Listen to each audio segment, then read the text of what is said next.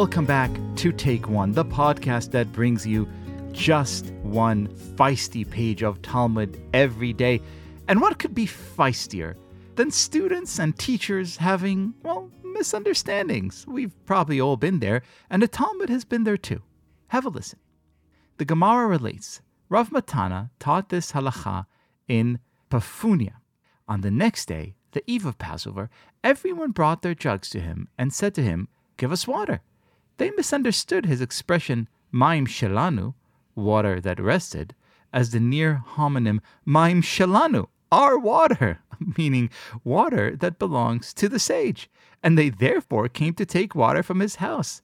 He said to them, "I say and meant water that rested in the house overnight." It's kind of a comical incident, but it brings to the fore these small misunderstandings that can cause great big frustrations, especially when it occurs between two people in different positions of power, people who really look up to their teachers and teachers who really hope to provide an example to their students. And it could really sour you and break your heart a little bit. And I think we've all been there. And one person who's a great student and an even greater teacher who may or may not have been there is our teacher, David Bashevkin. Shalom Rabbeinu. Liel, what an absolute joy to be here today, and shalom uvracha to you. It's a pleasure to talk to you, and I love this passage. You know, when I read this... Have you ever erred like this? Have you ever made this mistake? You're a teacher, a renowned one. Have you ever made this kind of mistake that really embarrassed you? Oh, absolutely. When I read this, the first thing that I thought of wasn't actually in my own life. I thought of those old books I read as kids, Amelia Bedelia. Did you ever read Amelia Bedelia? Where they tell Amelia Bedelia, like, go fly a kite. And the next scene, you see her outside, not appreciating the euphemism and actually flying a kite. Right.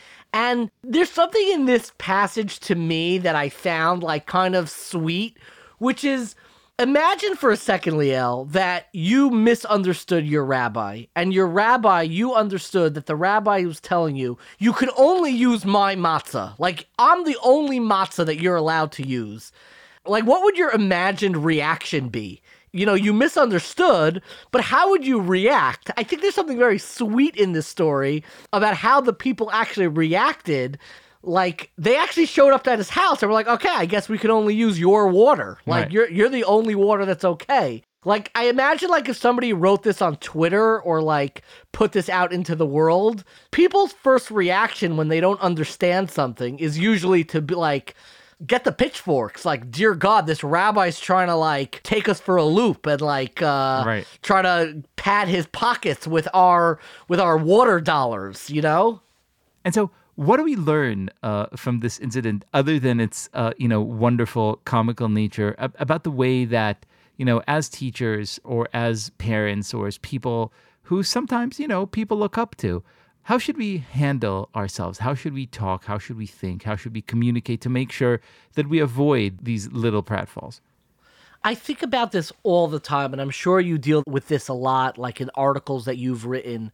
When I read this story, I see a group of people who misunderstood something that a teacher, an educator, a leader, a rabbi, whoever it is, told to them. Because there's no such law that you need specifically the water from the rabbi. That's unheard of. But they showed up anyways at his house and said, can we have water? And can we have your water better? And I think the moral of this story is the graciousness, the decency that you need to approach when somebody says something that can be interpreted in two ways. Before you breathe down their neck, before you reply in anger, before you say, what about this, or how come, or that's ridiculous, or that's absurd, maybe appreciate for a moment and find that graciousness in your heart, and maybe remember in your own life times that you've been misunderstood. Before you pick up the pitchfork, maybe clean out your ears a little bit and figure out, maybe I misunderstood, maybe that's not exactly what they wanted, and instead of rioting, try to figure out, is there a way to listen or understand or appreciate what was said with a little bit more graciousness and understanding? Let us have that in mind every time a child, say, comes and wishes to have our attention. Rabbi David Bashevkin, thank you so much. An absolute joy, as always.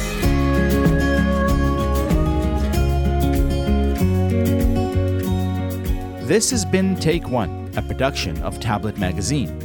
If you enjoy this show, please go and rate and review us on iTunes or whatever platform you use to listen to podcasts. Each week, we'll be releasing new episodes, Monday through Friday, covering the entire weekly portion of Daf Yomi. I'm your host, Leah Leibowitz.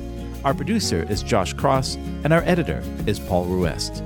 For more information, go to tabletmag.com/take1 or email us at take1@tabletmag.com. I hope we've made your day a little bit more Talmudic, and we'll see you again soon.